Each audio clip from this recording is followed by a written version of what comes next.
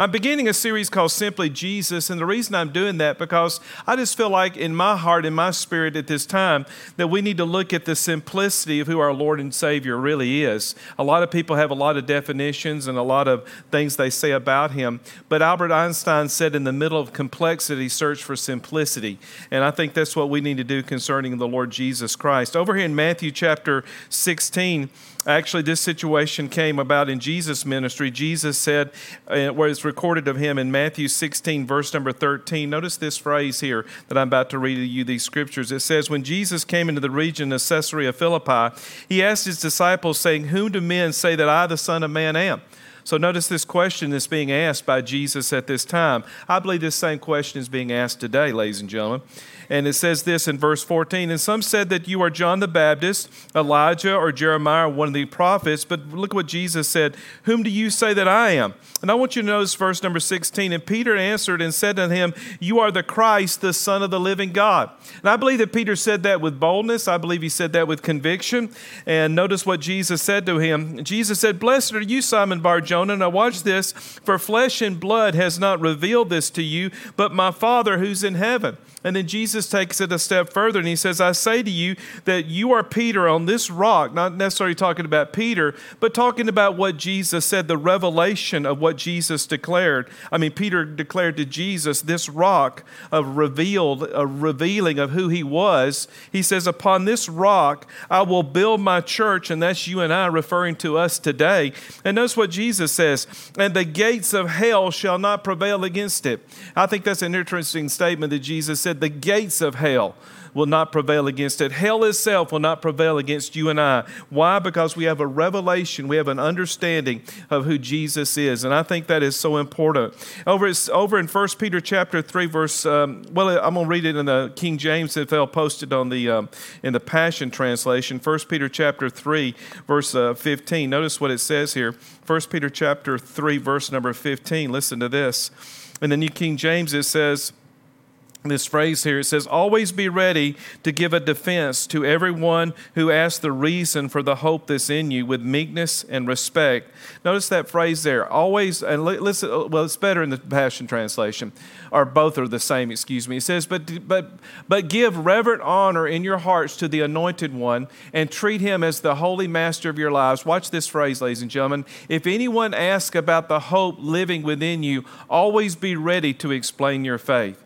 And so that's the real purpose of what I want to share for you in this series that I'm talking about, in different aspects of it as we move forward. But notice that phrase right there. If anyone asks about the hope living within you, always be ready to explain that. Always be ready to give an explanation to that. And I just want to bring to your attention for a couple of minutes, a series of questions that I have assembled together and got from other resources that people ask about Jesus. The first one is simply this: is Jesus from history or is Jesus from eternity? Think about that. Is Jesus from history or is He from eternity? Colossians chapter 1, notice what it says in Colossians chapter 1 to answer that question here. And again, I'm going to be using Scripture. I think Scripture is the best way to back all this up, don't you?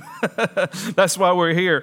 And again, when you're talking to someone, let me bring that reference up. When you're talking to someone who, doesn't necessarily believe that the Bible is the foundation for truth, then you do have some, problems there. But if you have to come back and respond to that person and say, this is my conviction, this is my belief.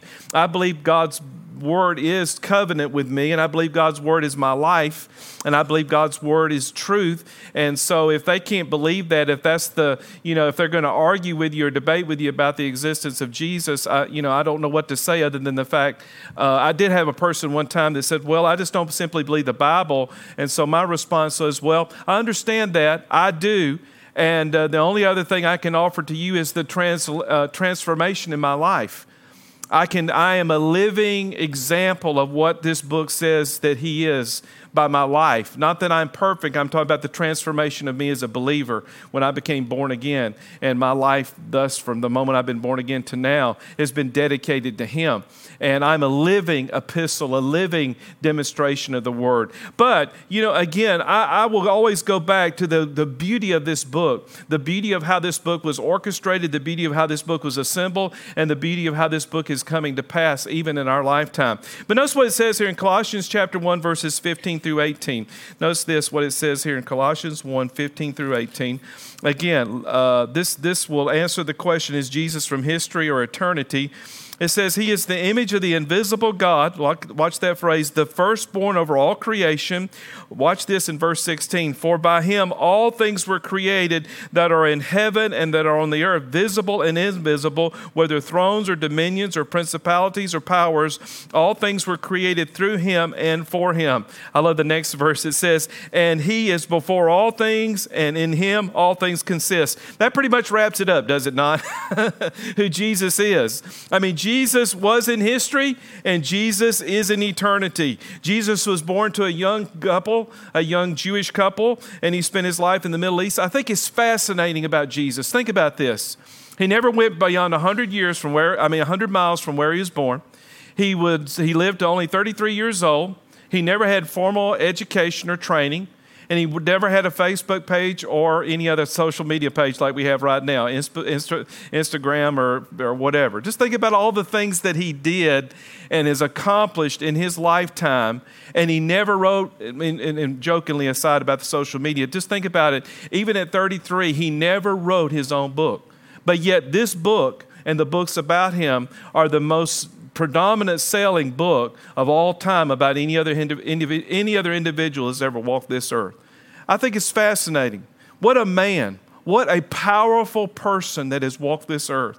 And, again, until a person encounters him in a personal relationship and really surrenders their life to him, they'll never really understand who he really is. But you and I have a responsibility with technology and all the things that are happening right now to present this message of Jesus to others that may not know him, or help others who know him to know him even better. Is the next thing I want to talk about. Number 2, is Jesus from the Old Testament or the New Testament? Let's look at Galatians chapter 4, verses 4 through 5. Galatians 4 through 5. Listen to this. Galatians chapter 4, verses 4 through 5. All right, it says this, but when the fullness of time had come, God sent forth his Son, born of a woman under the law, to redeem those who are under the law, that we might receive the adoptions of sons. So notice what it says right here. From Genesis basically to Malachi, we see Jesus throughout the whole Bible. He was in the Old Testament. He was in the New Testament. Jesus basically entered human history after, of course, the Old Testament. But the Old Testament was the foundation to who Jesus is, and the platform or the foundation that brought him into the earth as these prophecies were fulfilled about him. Again, a lot of people will say, I can't necessarily see Jesus in the Old Testament. Yes, you can. When you look at the prophecies, when you look at the way things were arranged and the way that things came together, it is a beautiful thing how God's Bible, what we call the Bible, and this covenant has orchestrated itself to bring this man into the earth. And yes, he's in both the Old Testament, but I like to say it like this. The Old Testament is proclaiming who Jesus will be. The New Testament is demonstrating who Jesus is. That's the way I see it. And to you and I, these are encouraging things. I'm not here to argue with people. I'm not here to debate with people. I'm here to live it before them. I want you to live it before them. We founded this church 18 years ago on the very premise of the fact that you would have a knowing, growing relationship with the Lord. The mission statement of this church is extremely simple. It is not about me promoting us as a church family and all the ministries and our identity and what we can do for the community and what we do for each other. Even though those things are important, that simple phrase 18 years ago still drives me today, that you and I are simply this. We are adopted as sons and daughters of the Lord Jesus Christ under Father God.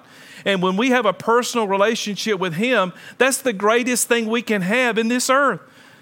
Thank God for having a spouse. Thank God for having children. Thank God for having family. Thank God we are the family of God. But thank God that 1,000 years from now, the only thing that matters really in this lifetime, other than the fact, I like to say it like this, other than your family, your children that you birth, which are eternal, is your eternal relationship with Jesus Christ. It will not matter 100 years from now what you drove, what you wore, and where you lived. and how much money you had. Money is not a determining factor in the kingdom of God as far as who you are and your identity. Neither is your fame. Neither is your popularity. Neither is your whatever. I mean, look at the Lord Jesus himself, how he changed the world, and he was opposite from everything we deem as success. I'm telling you, what a powerful and beautiful man he was and is today. The third thing I want to talk about is Jesus the Son of Mary or the Son of God. Look at what it says in Luke chapter 1, verse 35. We always refer to this in the Christmas story, but let's go, just go back. Hey, I'd like a little Christmas right now, wouldn't you? Luke chapter 1, verse 35. No, it's always Christmas time in my life, seriously, because of who we are in him.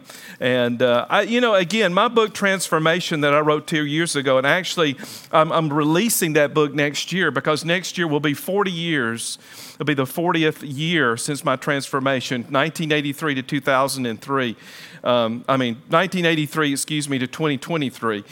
Will be 40 years. And so I'm waiting to release that book and really push that book and brag about the transformation of the Lord Jesus Christ in my life. However, again, when I went to my high school reunion recently, I was just amazed. Again, Facebook has helped me to promote the transformation in my life. But when I was around about 120 something of my classmates out of a class of about 300 people, they were amazed at who I was and the transformation. I had more comments about how different I was, not in physical appearance, but in just my demeanor, my attitude. And I worked that 120 people like I was at a Democratic Republican convention. I mean, I was promoting Jesus left and right. And of course, I was asking people how are they doing. I was pastoring at my best. I got there at 6 o'clock and I left at 11 o'clock. And I was loving people I was loving people all the way out to my car. You know why? Because I don't know if I'll see some of them again. I hope that I do. But I really do. But the fact is, Jesus Christ is a life changer. And I remember some of them that I was not with, but, literally 40 years ago. And look at who I am today and who they are. And unfortunately, some of them definitely need Jesus.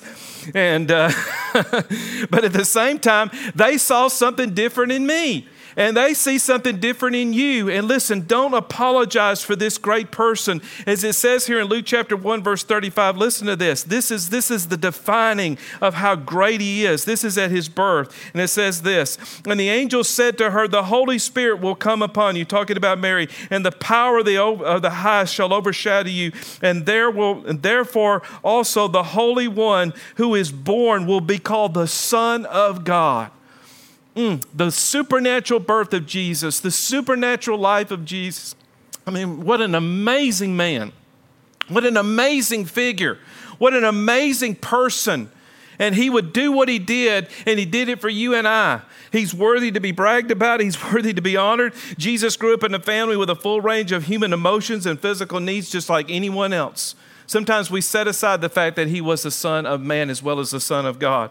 Jesus was fully human, but he was divine throughout his entire life.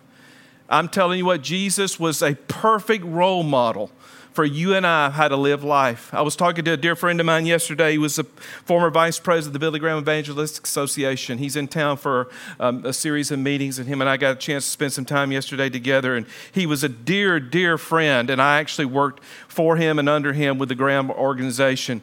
And just a close man with Dr. Billy Graham. But what struck me as he was asking me how the church was doing and all those questions and how I was doing, what was on my heart, I said, his name is Herb McCarthy. I said, Mr. Herb, I said, in my heart, I said, we need to talk more about the Lord. He was asking me what I was doing today and what I was going to be talking about. I said, I'm doing this series called Simply Jesus because I want to get back to the simplicity of who he is. I want to brag on the man. I want to brag on the mission. I want to brag on the message. I want to brag on the miracles because he is the same yesterday, today, and forever. Yes, there's not things happening in the earth that are not of him. Of course, there are things going the opposite way. But at the same time, that doesn't change who he is. And as a student of history, I look back at World War II, and I can only imagine what we thought about Adolf Hitler and the things that were happening. Can you imagine us living in World War II with the social media that we have now, ladies and gentlemen? We would be concerned, would you not, of a crazy dictator. Can you imagine unfolding on Facebook before your eyes, Blitzkrieg, and Hitler's army and all that happening in rapid fast lightning wars, they call it, because Blitzkrieg, the moving of the German army, how fast it was, especially all the things that were happening all the way to the invasion of France and how quickly they took over France. You and I would be concerned about that, would we not? Will we not be concerned of a day called December the 7th, 1941, when we woke up on a Sunday morning and we're here in Texas and all of a sudden we're getting news of what happened at Pearl Harbor, that 2,000 precious American lives perished, military personnel.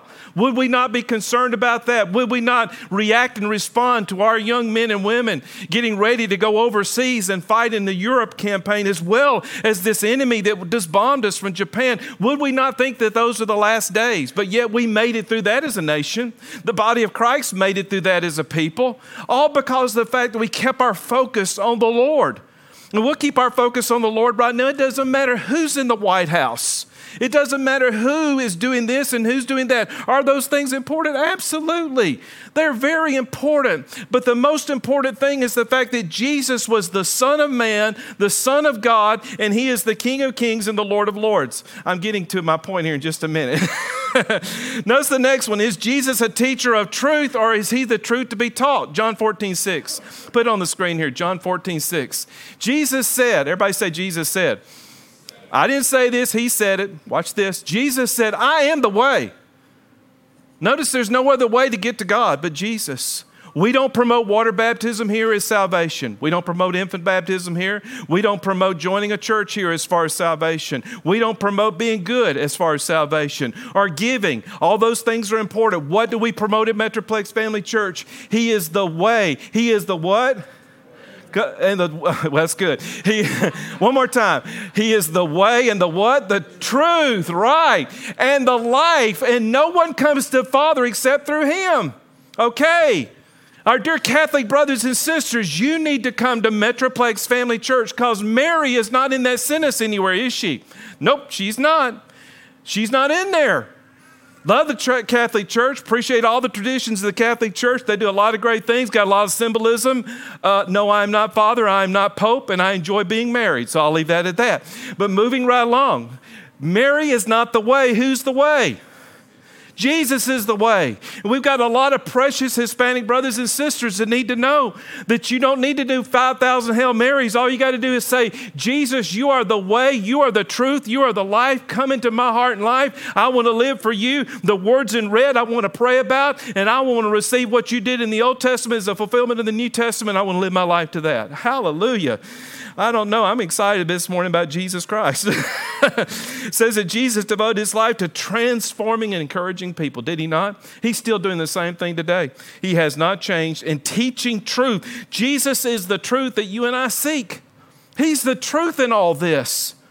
He is the truth in all this. It amazes me. I give a lot of credit. I was talking to a dear friend of mine recently, Paul Crouch Jr., he's from the Crouch family. You know, they had TBN and all that. He's no longer with them. He's just, an independent producer. But we were talking about Mel Gibson and what he did with The Passion of the Christ, and in more films like this. And thank God, The Chosen series and all that's being not far from here, and Alvarado and all that area, they're building sets like that for that series, and more movies about Jesus. Actually, sets that look good, actually are accurate, and there's in the making more movies about the life of Jesus, like what Mel Gibson did. Even though The Passion is a hard movie to watch because of the death of Jesus, but Mel Gibson showed how powerful a man he is, how awesome he was, how in control he was. And, he just exemplified the truth. And if Jesus is truth, and if He's the truth, then that means what you believe in Him is nothing to be ashamed of. And the Apostle Paul got a revelation of that. And when he got a revelation of that, it transformed him from being the Osama bin Laden of his day to writing nearly half of the New Testament. Just think about that. What if Adolf Hitler would have gotten saved? My Lord, wouldn't that have been awesome? Well, we have in our Bible right here basically a man, maybe not at the level of Adolf Hitler, Of course, he wasn't. But at the point I'm making is he saw the truth, and the truth transformed that man. And the truth still transforms today. One of the Satan's most deceiving tricks, in my opinion, in these days, especially with the beauty of technology, is to get you so busy that you get away from truth. And when you get away from truth, you get away from freedom. When you get away from freedom, you get into misery. And when you're miserable, you're aggravated, agitated, grumpy, and moody. And that's all I'm going to say about that. And do not look at your neighbor as I'm talking. Because let me say this. The last phrase about John 14:6, Jesus said he is the way, the truth, and the life. He is the life. And his life and his plan for your life, his will for your life is the greatest life to live, in my opinion. Moving right along is number 5. It says, is Jesus seeking us or are we seeking him? Notice what it says in Luke 19, verse 10. Check this out. I know I'm doing a lot of scripture today, but hey, it's the Bible. And what we need to hear is the truth. Luke 19:10, notice what it says. It says, for the Son of Man has come to seek and to save that which is lost. What beautiful words. For the Son of Man has come to seek and save that which was lost. This week, a young man, he's a friend of my sister's. I'm telling you what, he has lived his life in the negative all his life. He has run hard from God, destroyed his body basically, and he's now on life support. But on Tuesday, he gave his life to Jesus Christ. And I was so thankful. My sister told me, and I was just asking about how he was doing. She said, well, I just want to let you know what happened to do. He gave his heart to the Lord today. And I thought about that. I've thought about that the whole week, thinking here was a life at 48 years old, basically wasted, completely selfish, completely self-centered, refused to work, refused to do anything, completely addicted to drugs. But yet here, days before his passing, and I'm not saying he's passed away yet, but he's on life support, and basically he went unconscious as of yesterday as far as communicating. He gave his heart and life to Jesus Christ. And you know, he was lost, but he's found now. And 100 years from now, 1,000,000 years from now, 1,000,000,000 years from now, that's all that counts. And I thought about this week, how awesome is the power and the grace of God to an individual like that. And I would never encourage anybody to wait the last minute. That is a foolish thing to do. But I'm telling you what, thank God how powerful the grace of God. He can take an absolute mess and turn it into a message. As a matter of fact, look, this young man whose life has been nothing but opposite of the Lord, I'm sitting here using him today as an illustration of the grace of our Lord Jesus Christ to save someone. And by the way, I want to encourage you, that person that may be in your life, in your family, that you think is hopeless. And I'll tell you what, I thought this man was hopeless. I thought he could die anytime, and he did. He overdosed this week, and I thought the overdose actually killed him. He came out of unconsciousness into consciousness, got born again, and went back into unconsciousness. Thank God for the grace of God. Hallelujah, because hell is a real place. We got people that don't believe in hell, but listen, I believe in hell. Jesus talked about hell just about as much as he did anything else. It is a real place. Please don't, all this stuff we see on Facebook says, rest in peace for those who went on, and died. And listen, there is no resting in peace for a person that passes his life without Jesus Christ. They immediately go into hell. Immediately. They're just waiting on the judgment. There's no paradise. There's no kind of fun time. This is not AC/DC's Highway to Hell song. We're going to have a good time down there. That's not what happens. Bon Scott, if he didn't know Jesus Christ, the lead singer of AC/DC, I saw Bon Scott before I got saved. I remember him standing right there in front of me at the corner of Bible Auditorium in Birmingham, Alabama, singing Highway to Hell, and he died the next month. And that was a little bit of a wake-up call to me because I'm sitting there watching him singing that song. And he died. What a sad thing. I hope he made Jesus Christ the Lord of his life. I don't know.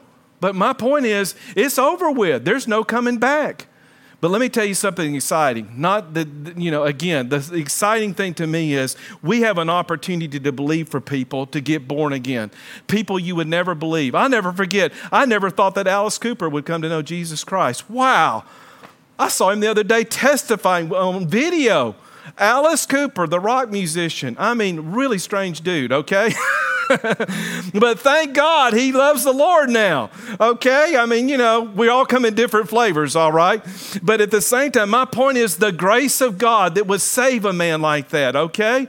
And him actually testifying. So I've been started praying for others, like the rock group KISS. Okay, let's pray for them, okay?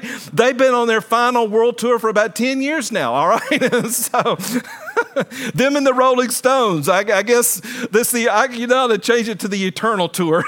They're just going to keep making that money. And I know all of y'all keep going to their concerts, so why not keep doing it, Anyway, thank God for some members of the rock group KISS, like Peter Criss. He's born again, and I've actually had dialogue with him, and really, he's a man of God. But my point with all that is that Jesus Christ is in the saving business, and to know him personally is the greatest thing can happen to an individual. Let's move on quickly. Are we praying for Jesus, or is he praying for us? Let's look at John 17. If you've never read the book of John, I encourage you to. It will answer a lot of these questions I'm talking about today. Plus, it points people into the answers to the questions I'm talking about. But notice what it says in John 17. This is an actual prayer that Jesus prayed for you and I. Check this out. No, don't everyone tell you that Jesus hasn't prayed for you. He has prayed for you, and he is praying for you right now. This is a separate message, but the Bible says that he is currently making intercession for you and I. Isn't that awesome? Isn't that beautiful? Listen to what it says in John 17, beginning in verse number 20. In John 17, verse 20. He says, I do not pray for these alone, but also those who will believe in me through your word. Isn't that awesome? He said, I don't just pray for these that are in front of me alone, but I'm praying for those who will believe in the word that's being delivered right now, talking about you and I who have believed. He's prayed for us. And notice what it says here in the rest of this. It says in verse 21 that they may all be one as you and I, Father, are one. That you are in me and I in you, that they may also be one in us, that the world may believe that you sent me. How is the world going to believe that Jesus was sent of the Father? Because they see you and I. Amen. That you are his representative. And Jesus is not only praying for us, but Jesus wants us to pray to him. The most beautiful thing you can do in your life is not just live the Christian life, but communicate to the Lord and Savior of your life. I want to encourage you, never lose fact to that. Please take the time every single day to develop your relationship with the Lord. Wherever you need to be and whatever you need to do, and the tools you need, we have them at metroplexfamilychurch.com. I will help you, but having that quiet time, that quality time, that personal time with him, communicating with him and communicating his word back to him, I'm telling you what, and getting an intercession with him, it'll change your life. It'll make your life better, and the people around you will see the difference. Moving right along, and this is a very controversial one. With number 7, it says, is Jesus doing greater works, but are we to do the same thing also? That is a good question. John 14:12. Probably the most misunderstood verse of Scripture when it comes to the supernatural ministry of Jesus being perpetuated today. Notice what it says in John 14:12. It says, most assuredly, these are Jesus' words now, not mine. Jesus says this, most assuredly I say to you, whoever believes in me, the works that I do, he will do also, and greater works than these will he do because I go to my Father. What's that mean, Pastor Brian? Well, some would say, well, that means using technology. Hold on, no, it says, I say to you that he who believes on me, the works that I do. That's not talking about me using television cameras and technology. Is it? Because Jesus didn't use that. He said the works that I'm doing right now, you'll do. And the supernatural ministry that Jesus did, we're supposed to do. That ministry of praying for others, that ministry of the supernatural. I'm not talking about the weird Pentecostal things you see these days sometimes and the showmanship of others. I'm talking about a genuine prayer of faith, believing for supernatural healing. I've said it before, it's a stirring in my heart. And it will continue to be a stirring in my heart. But the supernatural ministry of Jesus that he began in the book of Acts needs to perpetuate. That's why I wrote Acts chapter 29. I still am convicted by that whole chapter, Acts 29, even though there's only 28 chapters of the book of Acts. But I'm convicted by that ministry needs to be in the earth. The supernatural miracle ministry of Jesus. Now, I know my people at seminaries and friends of mine and those in the upper echelons of theological training would tell you that the apostles, all that left with the apostles, but that's just not true because in the fact the book of Acts is not just the original apostles, it's all types of people that were not with Jesus that did the works of Jesus all the way through the entire book. Yeah, it started out with the 12 that was with him, but it was transferred on and on. It went from 12 to 120 to on and on and on. It was never to a selected few. And by the way, why would the Lord select just a handful and say, you're special and we not be special? Is he a respecter of persons? No, he's not. He loves us all. Does he not? He loves the Apostle John just as much as he loves Brian Jacobs and you.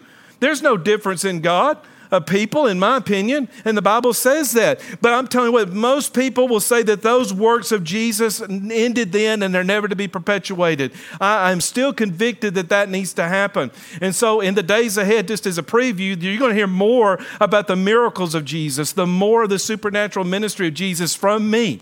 I'm just preparing you for that. And then also I have a book that I'm going to put together. It's called the 26 Miracles of Jesus. It's an actual devotional, and I'm working with a particular, either a publisher or an author, a painter. I'm just seeking which one at the time of this message, on painting an actual description, a drawing of each miracle of Jesus. And in a real way, I want Jesus to look good. I don't want this Jesus where he's all like he's, all had 8 and, 45 days and all. I'm telling you, Jesus is a powerful man physically. Think about it.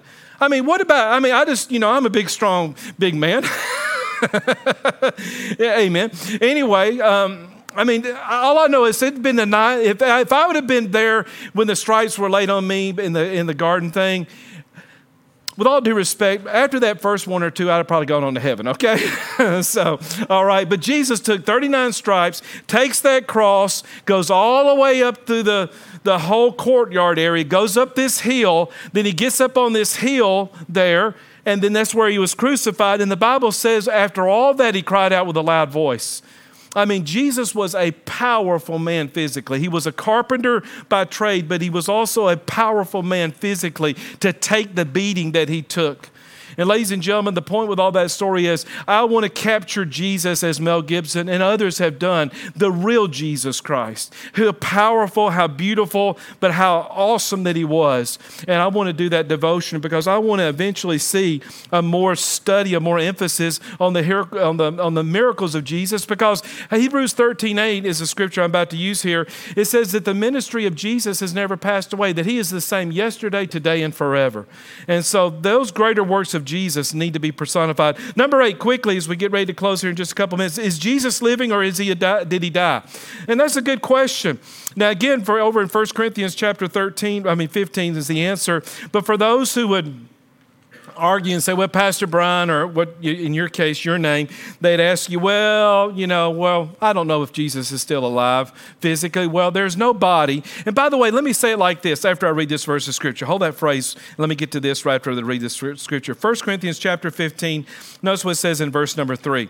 It says, I've delivered to you first of all that which I received, that Jesus died for our sins according to the Scriptures. So that's the foundation of what we believe. Notice verse 4, that he was buried and that he rose again on the third day according to the Scriptures. So you see in two texts here, you see again the emphasis going back to the Bible as our foundation. But look what it says here in verse number 5, that he was seen by Cephas and by the 12, and look at verse number 6, and that he was seen by over 500 brethren at once.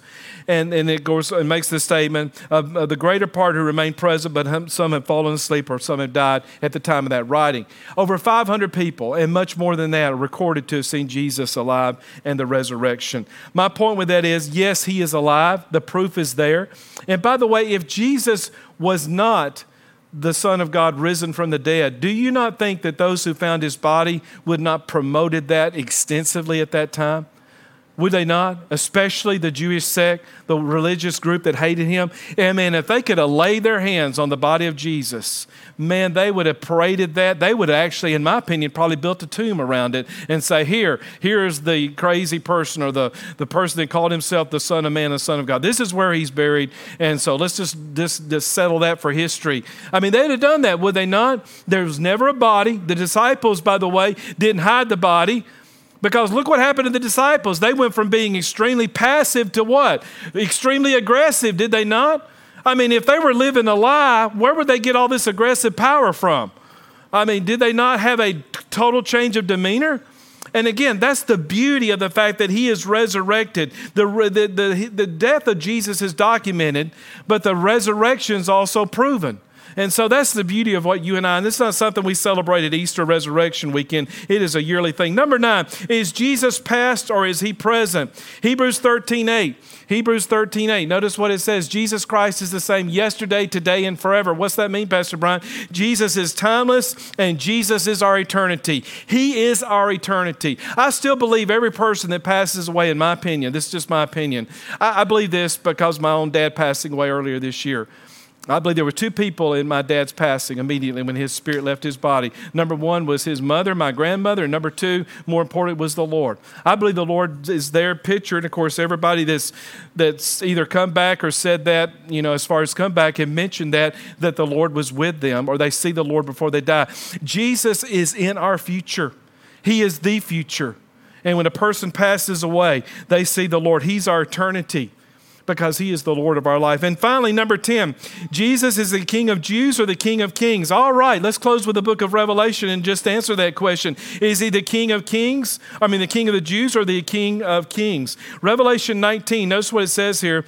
Revelation is an awesome book, never to be feared, but to be read and absorbed and appreciated, especially the last chapters. All of it's beautiful. But Revelation 19:11, notice what it says, ladies and gentlemen. Listen to this closely.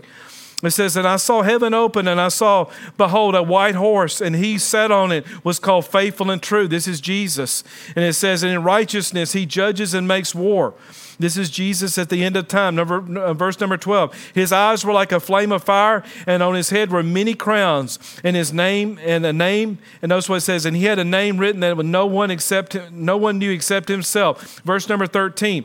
And he was clothed with a robe dipped with blood, and his name is called the Word of God. That's our Lord and Savior, Jesus Christ. Verse number 14. When the armies in heaven, clothed in fine linen, that's you and I, white and clean, followed him on white horses. I have never ridden a horse but a couple of times, but I'll be riding a horse that day, and so will you. I pray that horse is a Toyota brand horse, okay, for all those who know my interest in Toyota. Anyway, notice what it says in verse number 15. And out of his mouth goes a sharp sword that he should strike the nations, and he himself will rule with a rod of iron. He himself treads on the winepress, on the fierceness of the wrath of Almighty God. And look what it says here in verse number 16. And it says, it says, and he has a robe, and on his thigh, Jesus actually has a tattoo. Check this out. For all you tattoo people. Okay, Jesus only has one tattoo, all right, okay? I will make that clear, all right? I know some of you, I saw a lady the other day had a tattoo of her dog. That's okay, that's great, all right? But seriously, I know you love your dog. Spot's a great dog, but seriously, a tattoo right here? Anyway, I'm sorry to diverse, okay? It says, written on his robe and on his thigh was written, King of Kings and Lord of Lords. That's who we serve, that's who we live for. And is he the King of Jews? You better believe he's the King of Jews. He was a Jew himself. Is he the King of Kings? He is the King of Kings. My question to you, ladies and gentlemen, as we close today, who is he to you in your life? Who is Jesus to you? Who is he to you? He means everything to me. He's my life. He's my focus. He's my everything. You say, well, that's because you're in the ministry. That's because you're called to preach or whatever, or be a pastor. Listen, my relationship with him's first. What I do for the ministry is second. I do what I do in the ministry because of my love for him and obedience to him. But at the same time, what I do is because I love him. I love him because he loved me first. He's the one that changed my life. He's the one that helps me. He's the one that brings me out of situations. And he does the same thing for you if you allow him to. One of the most gracious things I know about the Lord Jesus Christ, he never imposed himself on anybody. He never begged anybody to love him. People walked away from him. People ignored him. People ridiculed him. And people disdained him.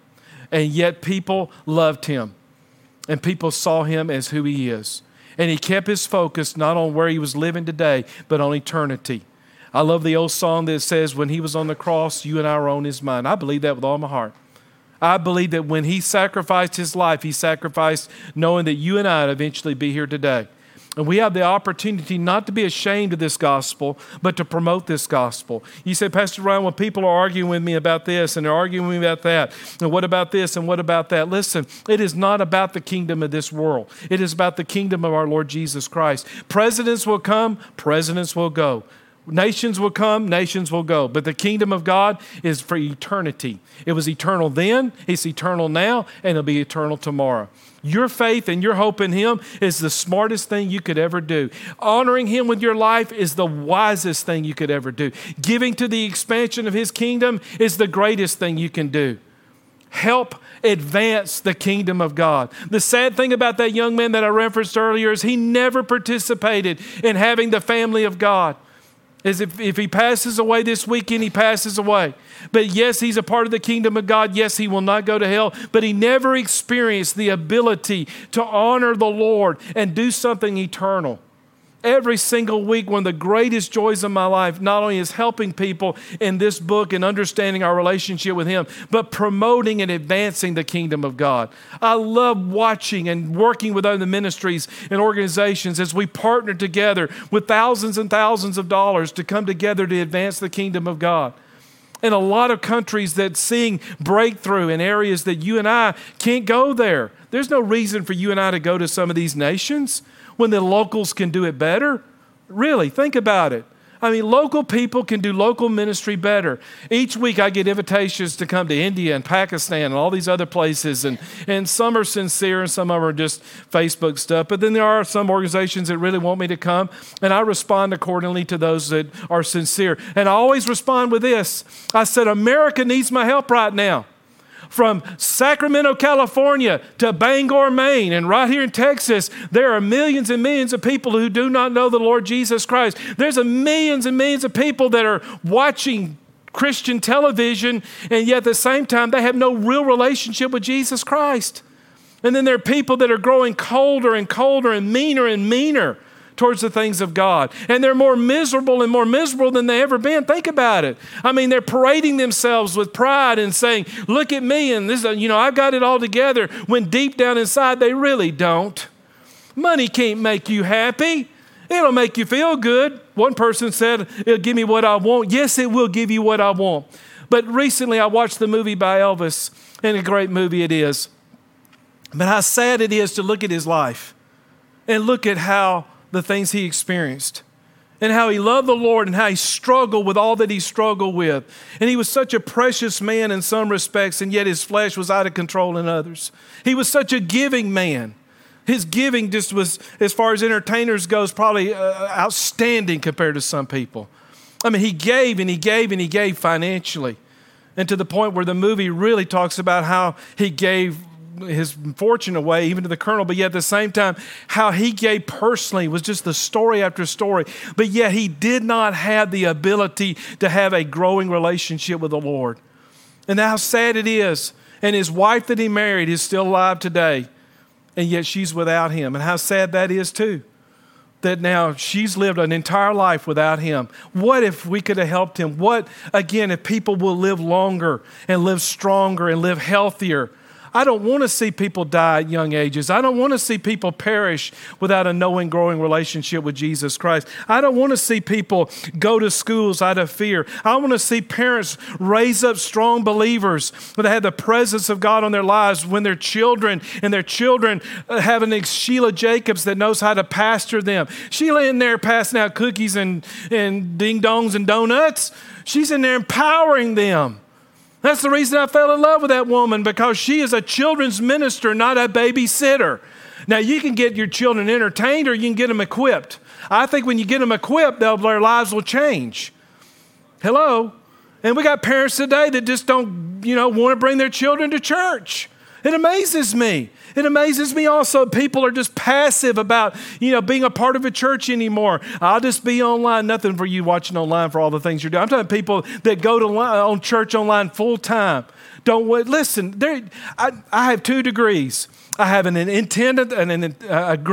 degree where I was in attendance as far as the school I went to, and then I have a degree where I went online. Where is the better education? Where's the better education? Attendance. There's nothing wrong with online. As a matter of fact, I was older and I made it work, and I actually had a higher GPA when I, was online than I did when I attended. But actually the better education came from where? In class, in person, with that teacher one-to-one. And ladies and gentlemen, that's what it takes with what we do here at Metroplex Family Church. Not just you being here on Sundays all the time. Listen, thank God for vacation. Some of you need a vacation, okay? Amen. I'm telling you, as your pastor, you need a vacation.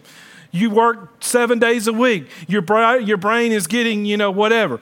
And, you're getting irritable, okay? You're getting grouchy. And in the words of Loretta Lynn had told her husband one time, she said, her husband's name was Dew, and she said, Dew, you quit acting like an old bar. So what's that mean? You're grumpy. You need that vacation. Do what Vivian Rubin Casada did. They just went on a vacation. Don't they look happier and tan? So... And some of you need that. Well, Pastor Brian, I can't afford that. Vacation ain't always about traveling.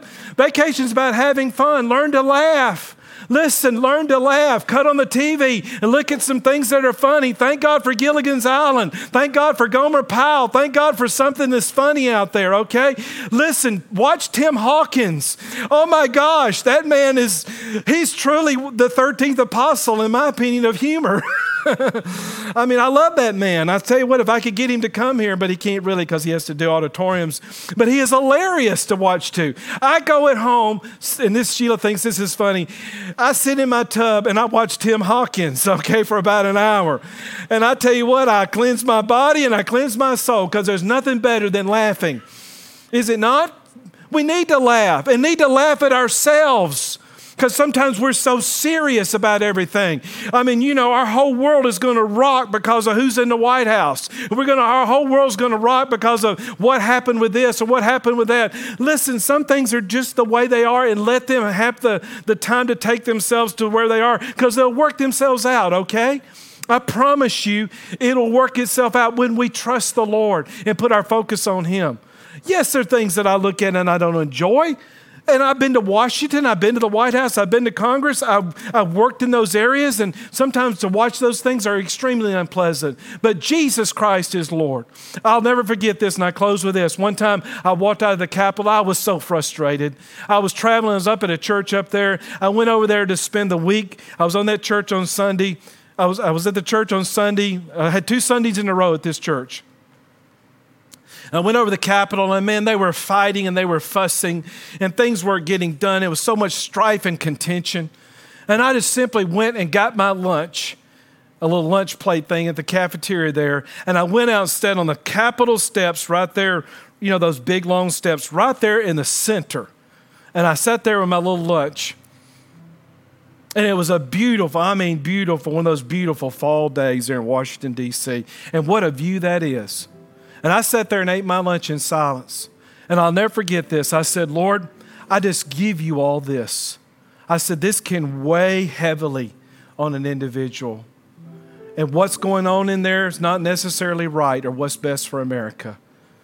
But you are Lord. And I give you this right now. I just give it to you. I'll never forget, ladies and gentlemen, not that God spoke to me audibly, not that He spoke to me in this big vision, but He has spoken in my spirit. And it changed my life. And I'll never forget sitting there after I'd put that meal away, and I'm sitting there and I was getting ready to go back to inside there. He just spoke to my heart, and that He said these words to me, I am Lord, and that's all that needs to be in your life of importance. You don't need to worry about what's going on behind that building behind you. Let me just be the Lord of your life. And that was probably the greatest trip I've had to Washington yet, even though I've had many. But the peace of God and the joy of the Lord. I went back into that Senate chamber, watching a friend of mine in there, and Senator Rand Paul, and watching all that debate. And I just left there with the peace of God. And that weekend, I went up to Gettysburg and walked those fields with those precious lives of men that gave their heart and life for my freedom. And I preached that Sunday at that church, New Life Christian Center, and I preached on freedom in the Lord Jesus Christ. And I've never been really the same since. All because of a revelation of renewing of the fact that what's the most important thing in my life? Who Jesus is. And who Jesus is all that counts. So, Father, we just come before you, Lord Jesus. We just praise you today. And I thank you for every person in the sound of my voice, those that are watching, those in the auditorium right now. Let's all say this together. Say, Lord Jesus, thank you so much for who you are, for what you've done and what you are doing. I give you my life in every area and everything. I surrender all to you. And I trust you and your lordship over everything in my life. Lead me, guide me, direct me, and show me what to do. And I'll glorify you in it all. In your name I pray. In Jesus' name, amen.